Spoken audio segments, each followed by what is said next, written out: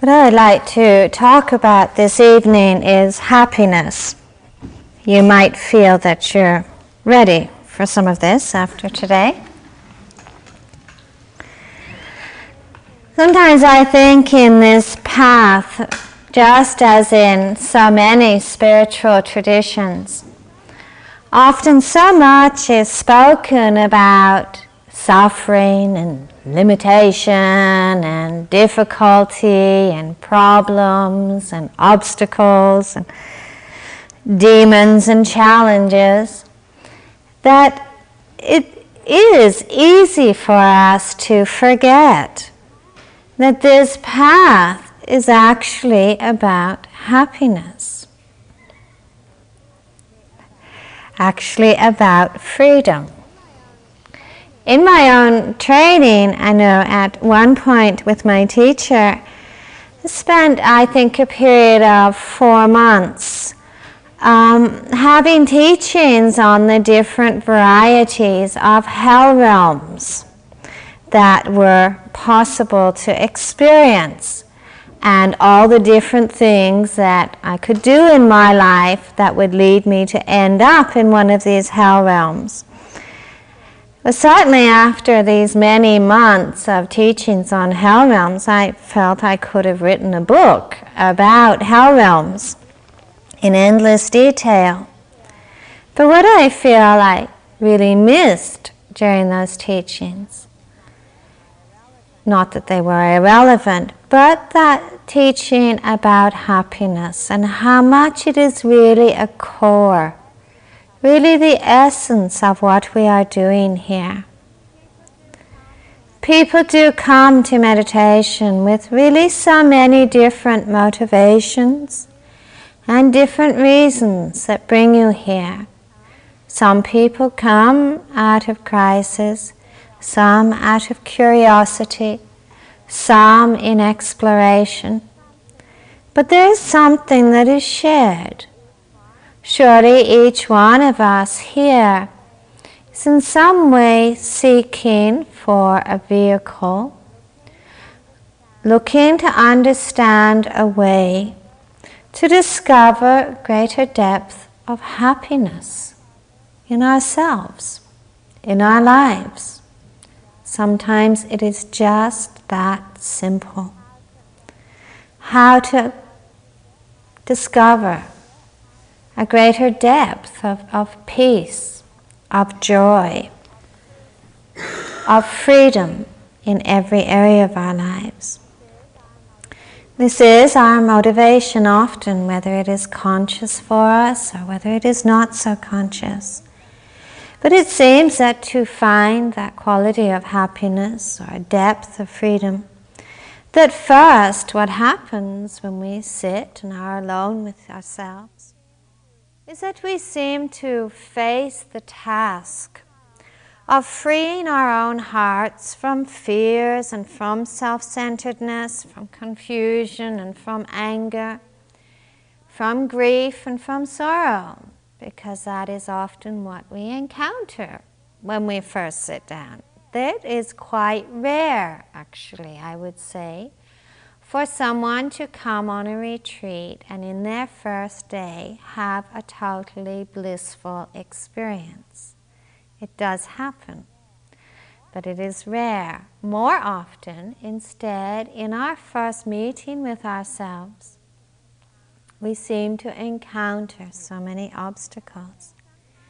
And I think sometimes when we do that, we may even come to accept that we have to postpone happiness, or that somehow happiness has to be somehow set into the future until we have perhaps completed this more solemn undertaking of freeing ourselves of our own difficulties and confusions and angers.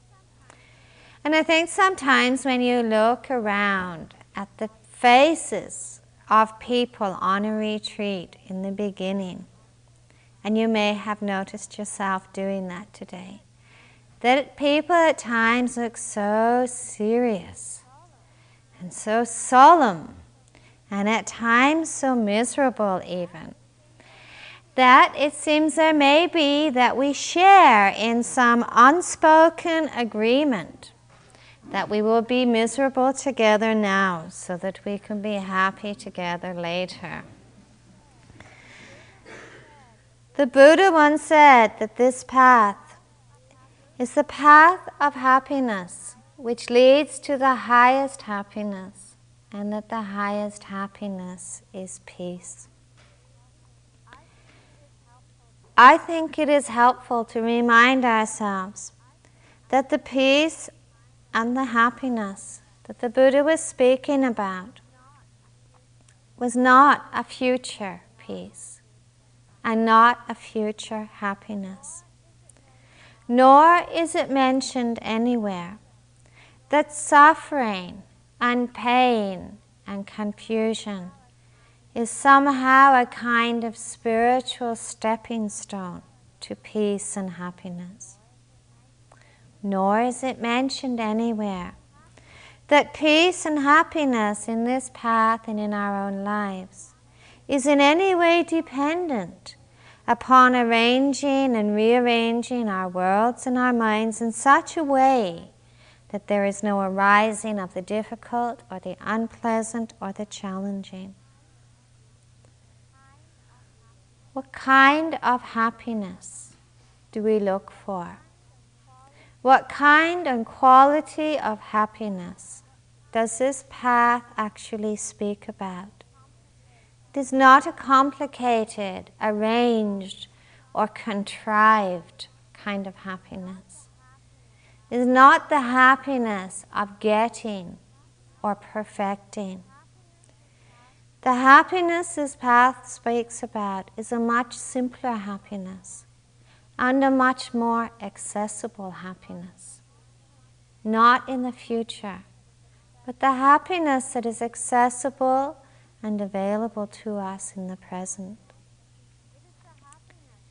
It is the happiness that we can find in simplicity and in sensitivity, of being able to listen to a bird or to the wind and to feel no separation between ourselves and that sound. It is the happiness that we can find and discover in being alone and not feel in that aloneness that there is anything missing, anything incomplete, but to know in that aloneness a true sense of richness and wholeness. It is the happiness we can find in living a life which is connected, a life of respect, dignity, and integrity, where the spirit and the freedom and integrity of the world around us, the life around us, our own spirit, is respected and cared for. It is the happiness we can find in letting go of our judgments, our ideas, our opinions, our beliefs, our self-images, our rejections, the happiness that is revealed to us in every moment, that we let go of that kind of burden and those kinds of baggage that we can carry. It is a happiness that we can experience when our hearts and our minds are open in such a way that we can feel really touched, deeply touched by the most simple of sights and sounds and thoughts and feelings. It's the happiness of non-separateness, of non-division. This is the happiness that this path is about, the happiness of being present, the delight, the joy, and the love of being present. It has nothing to do with something that we have to work for and struggle for. It is available to us. It is accessible to us. It is present within us and for us. This quality of happiness that this path really speaks about is in so many ways quite alien to our more conditioned perceptions of happiness. We learn, I think, in our lives, and we also come to believe that happiness is something we have to work for, or it's a kind of reward, or that happiness is in some way something that we have to pay for. We also, I think, learn in a very distorted way that happiness has something to do with personal power. The power to avoid the unpleasant, or the difficult, or the challenging. The power to achieve that which we consider to be pleasant. The power to rearrange our worlds and to redecorate our worlds and our minds according to our desires. Sometimes this is called happiness. The power to realize and fulfill our desires and ambitions. This too has come to be called happiness. And so I think in this kind of conditioning, happiness is always seen as a result of personal power. I think too it happens that unfortunately carrying these very limited images of what happiness is, that its pursuit in our lives becomes a very complicated process. We pursue it, happiness, with great earnestness, and yet sometimes it just seems so elusive and so very far away from us. It's a little story of a little fish. "Excuse me," said a small ocean fish to an older fish. "You are older and wiser than I. So can you tell me where to find this thing they call the ocean? I have looked everywhere, in the depths and in the shallows, near the shore and in the center. Nowhere can I find the ocean." "The ocean," said the older fish, "is this thing you are in now." "Oh, this," said the disappointed fish. "This is just water." And he swam away to search elsewhere.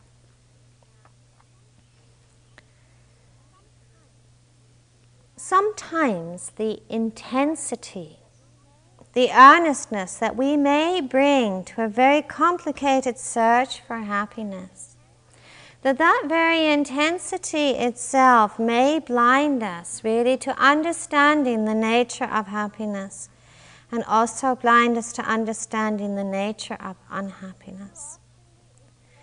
Too often we equate unhappiness with there being something wrong. If I am unhappy, something is wrong.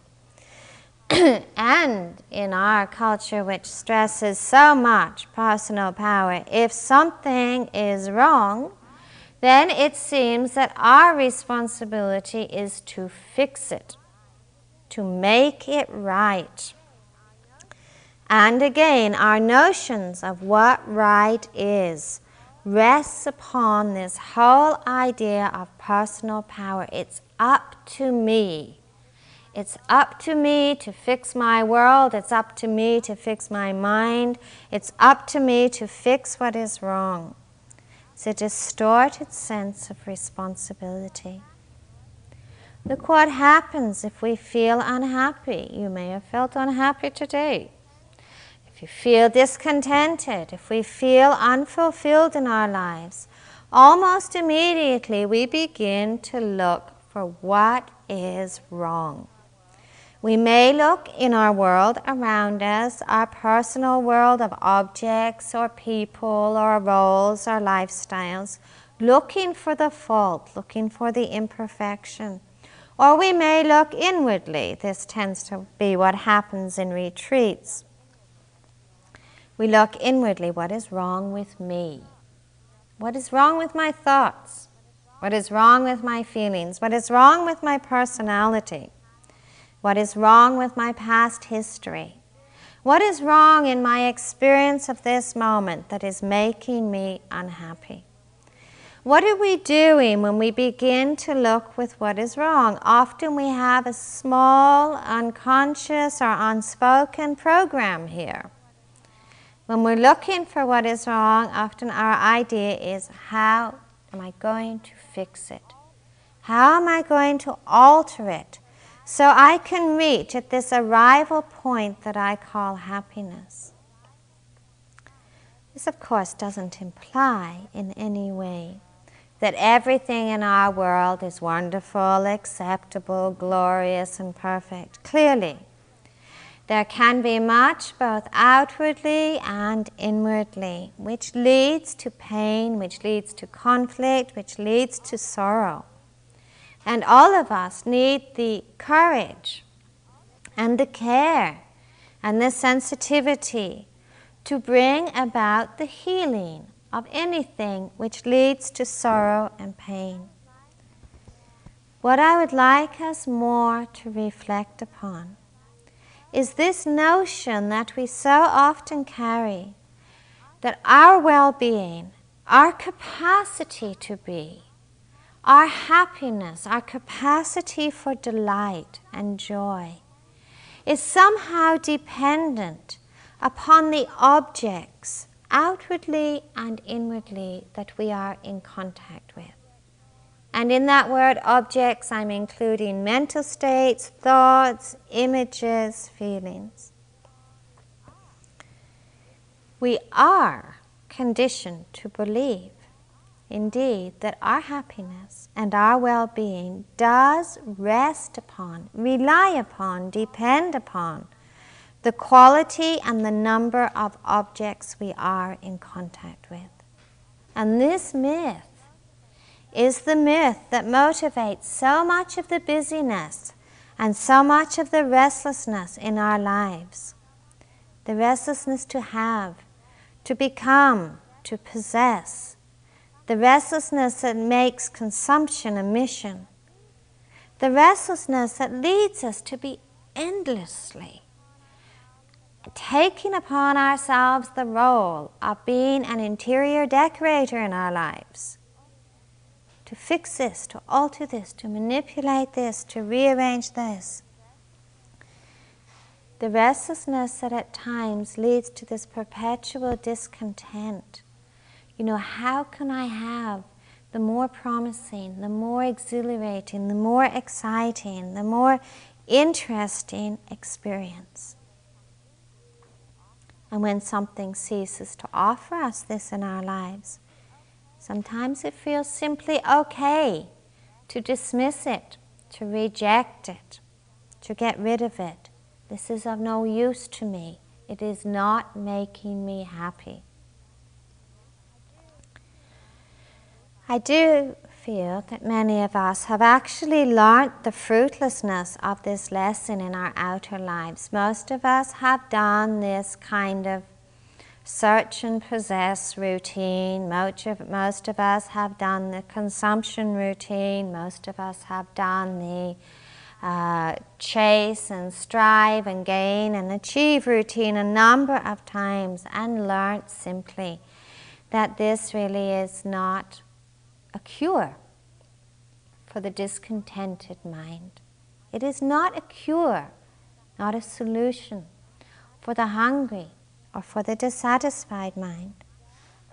And yet, this restlessness does re-arise. It does raise its head again in this journey. It does rear its head again in this journey.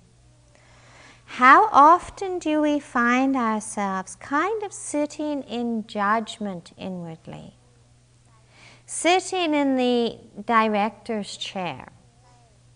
Sitting in the place of evaluation, alert to something going wrong. Alert to something being amiss. Alert to what is imperfect within ourselves. and looking for a state of rightness that we can call happiness. What is it that we judge and label as being wrong? Think of what you may today have judged or labeled as being wrong or unacceptable to you.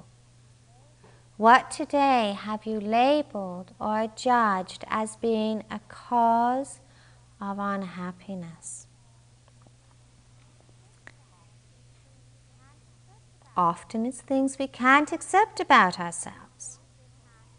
Often it's things we can't make room in our hearts for, about ourselves or others. Often it's things that we label as being unpleasant because somehow they are challenging or threatening to us. Sometimes what we've labeled as being wrong are the thoughts or the images or the feelings that somehow don't flatter our idea or our image of what we should be.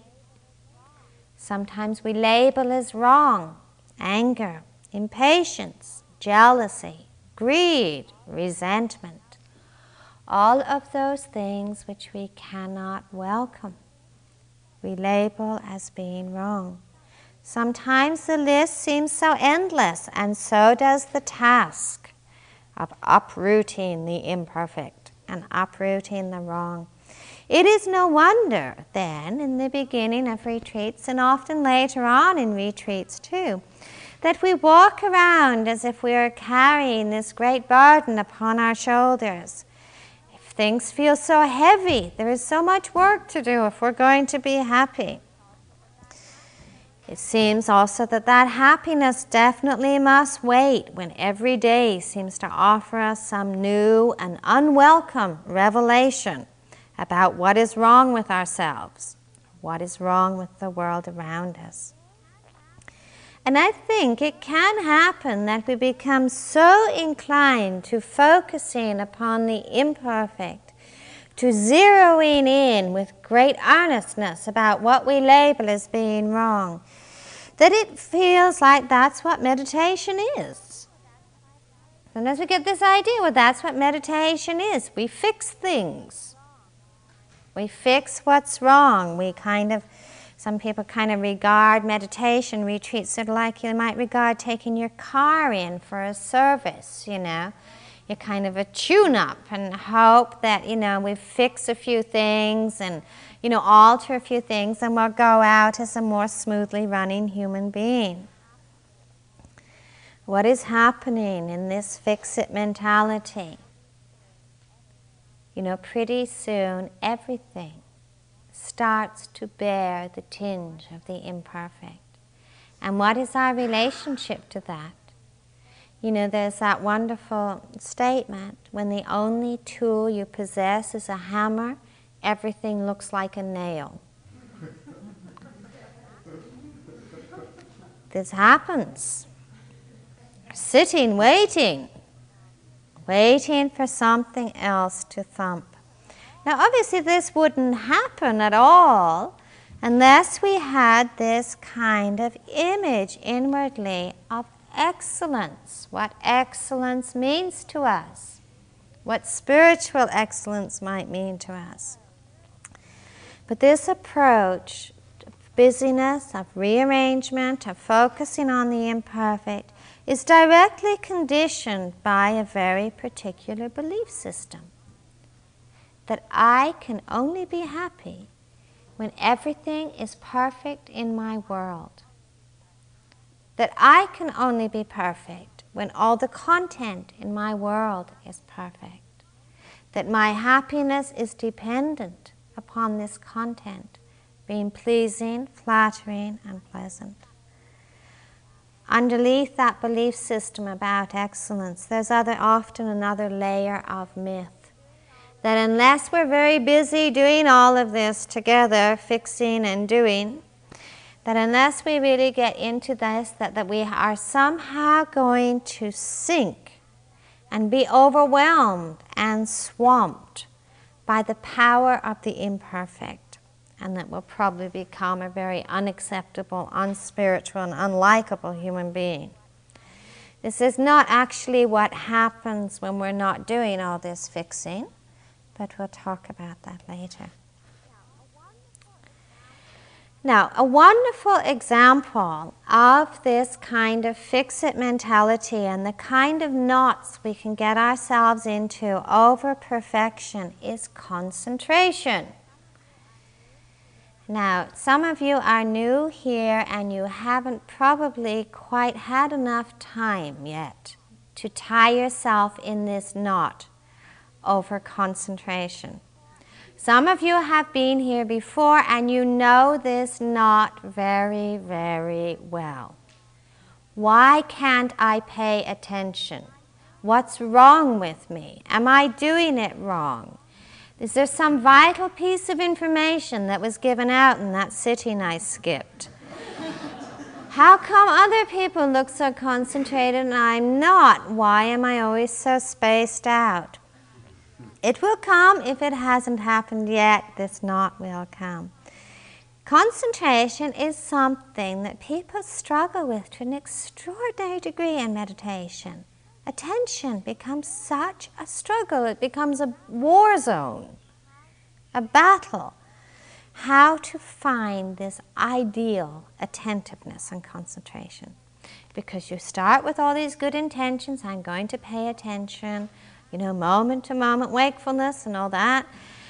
Moments later, you know, you find yourself drawn into dwelling and preoccupation and fantasy in the past. And again, the conclusion is, well, after I've got rid of all of this kind of business, after this is stopped, then I'm going to be attentive, then I'm going to be awake, then I'm going to be present, then I'm going to be concentrated, and I'll probably also go much deeper. And again, there's a very similar process that happens with this knot that we get ourselves in over attention as we get ourselves in a knot about happiness. Again, we assume that attention is somehow dependent upon our ability to subdue or to get rid of the difficult or the challenging or the unpleasant. And again, we can become so uptight about this, so defensive of the moments of attention that we do get, grieving so strongly over the moments of attention that we lose, striving so intensely again after those moments. It is a very unnecessary kind of struggle. Attention is something that is most extraordinarily simple. Attention is the natural and the organic expression of the happy consciousness. Now I would like to just somewhat dispel this notion that happiness is a result of becoming attentive, of being present, of being awake. What I would like to suggest is happiness is a prerequisite to being awake. Now that doesn't mean that I expect everybody to come skipping into the meditation room singing little ditties about how happy they are and how wonderful everything is. This is not the kind of happiness we are speaking about. We are talking about the willingness to be present, the contentment that comes when we are willing in an unconditional way to open our hearts and our minds to what each moment brings to us. Again, the Buddha once said, in the consciousness that is filled with happiness, attention has found a foundation. It's very simple. This is the groundwork we need to do, not struggling and striving to pay attention. But what is the spirit of our effort? What is the quality of our attention? What is our willingness to open our hearts to what is, to be present? What is our willingness to embrace without judgment what each moment brings to us? it is fairly obvious to us all, I think, from our own life experience, that the happy consciousness, the consciousness that is happy, is naturally attentive. Think of that. Think of the moments in your life when you are truly happy in what you are doing, in what you are attending to. Think of the moment, those of you who are parents, when you first held a newborn child. Was your mind wandering? Think of the moment when you met someone that you truly cared for, that you felt a deep connection with. Were you worried about being distracted? Think of a moment in nature when you felt so deeply connected, and they're not chattering, when there's just been profound sense of listening and seeing. You don't have to worry about how to be attentive, about how to be present. So what is that quality? What is that quality of connection? What is that quality of presence? What is that quality of seeing? Where there is this natural attentiveness that we don't have to work for. One aspect of it, of course, is when there's that quality of connectedness, that care, that natural attentiveness. One aspect of it is that, very simply, we don't have any desire to be anywhere else. We don't have any desire to be anywhere else but present with what is. The desire to move away from what is the movement of the unhappy consciousness that has a certain agenda about being present, that has a certain expectation or even demand about being present. The consciousness that is often tied up in its ideas of what is right and what is wrong, what should be present, what shouldn't be present, what is acceptable and what is unacceptable. Any one of those ideas is going to set us in motion away from what is. And of course, all of those standards, all of those hierarchies are completely tied in to our belief that our well-being is somehow dependent upon the content and number of quality of objects that we're in contact with. Unhappiness stirs movement. It stirs restlessness towards things and away from things. When there's happiness, there's a resting eagerly, with contentment, just with what is. Unhappiness carries this burden that somehow we are destined, that we must modify, that our happiness is dependent upon a rearranging and modifying, so always in motion. When there's happiness, we know a great stillness and a delight in stillness. Reflect upon our experience today. What is the companion to busyness?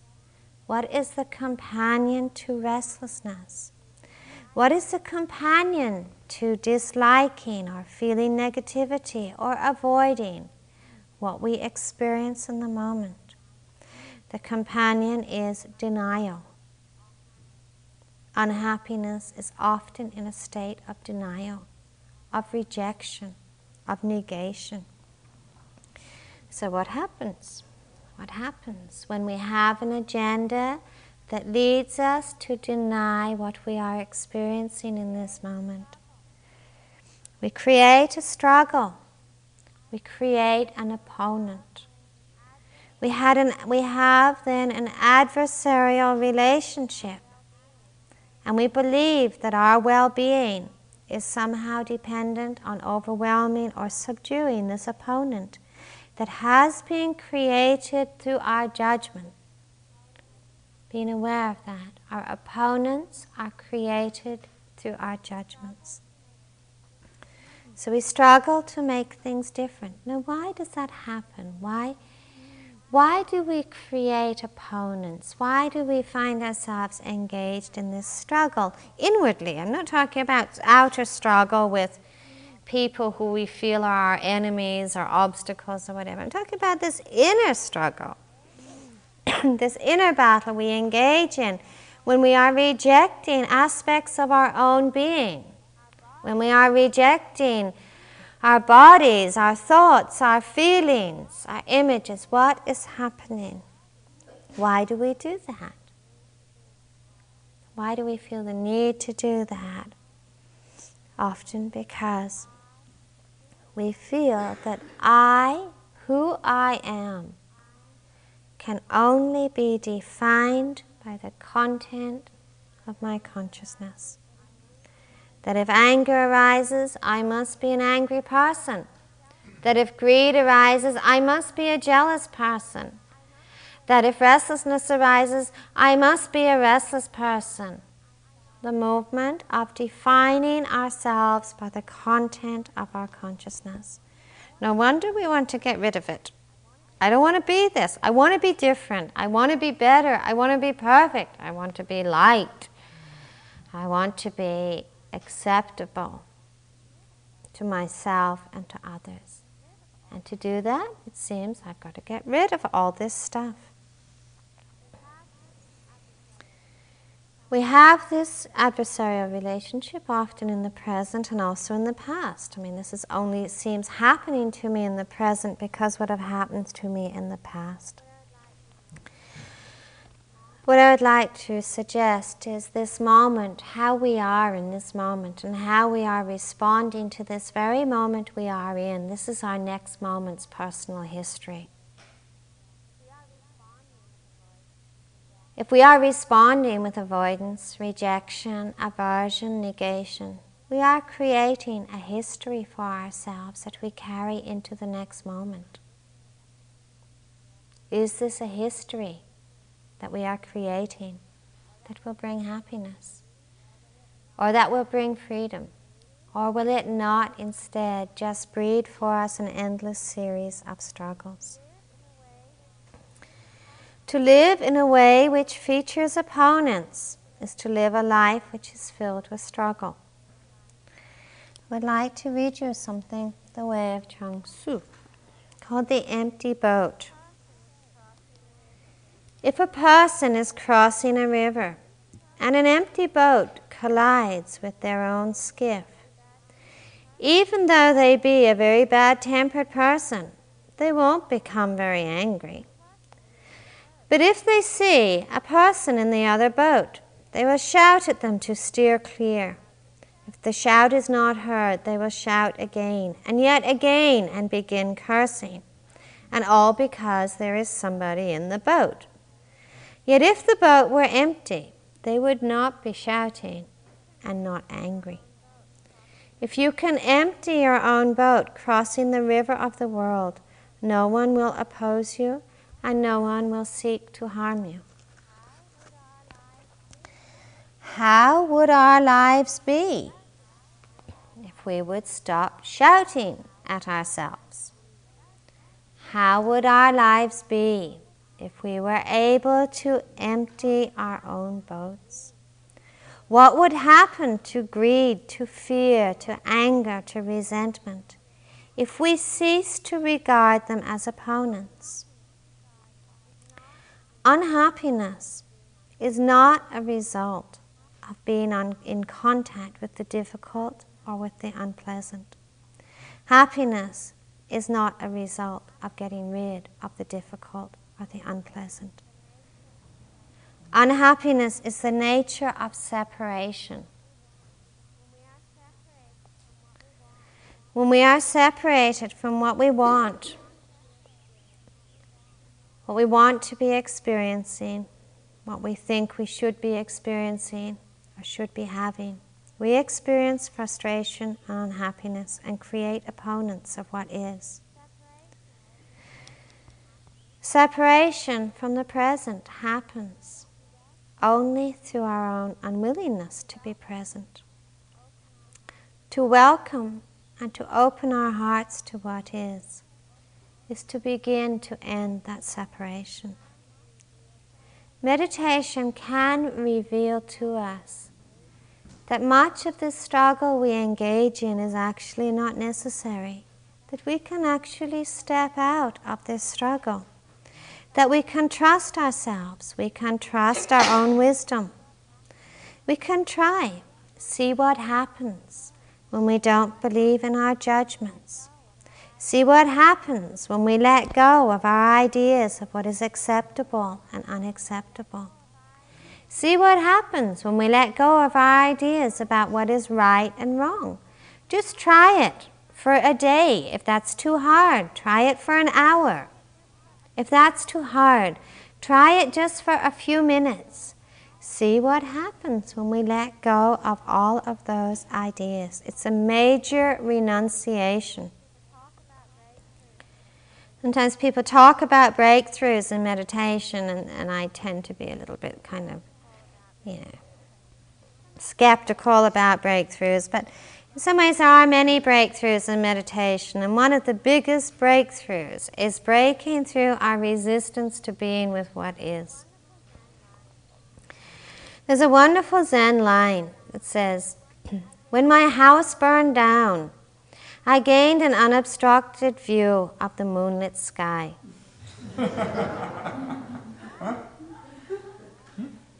Try it. Try it. Just let go of all of those ideas, all of those hierarchies, all of those dualities. We may have an agenda when we come to this retreat. We may have issues we want answered. We may have experiences we've heard about we want to possess. We may have difficulties we want to solve. But please be aware of the difficulty of thinking in such a linear way, that if I do this, I'll fix this. If I do this, I'll get an answer to this.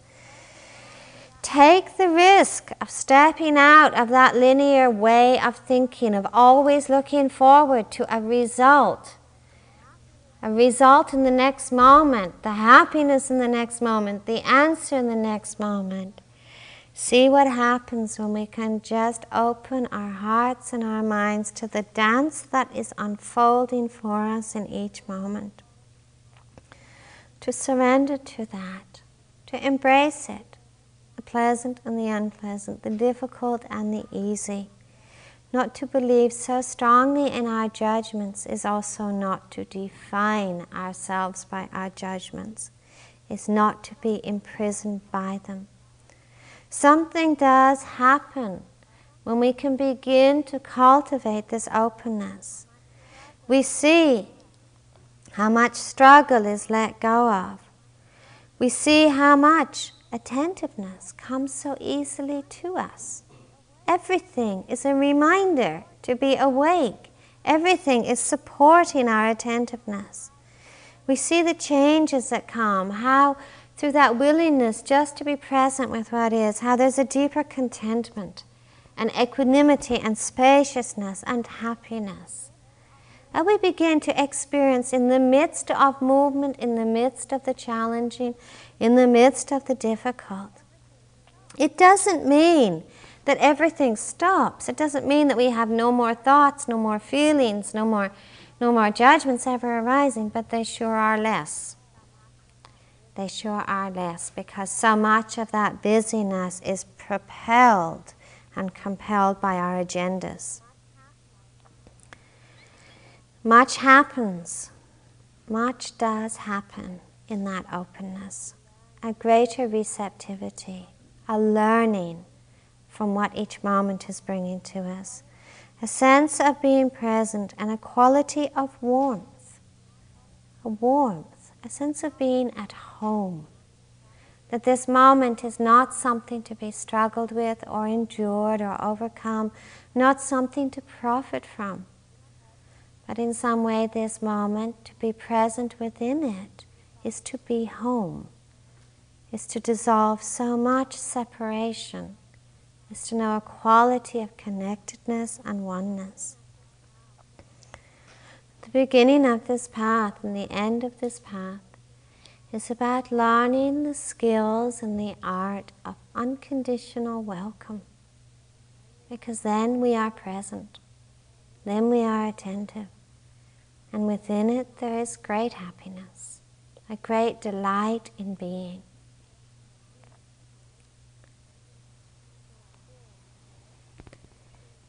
May all beings live with an open heart.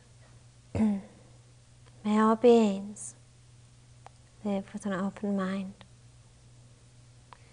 May all beings live with happiness. If we have just a couple of minutes quietly together sitting, and then we'll have a break.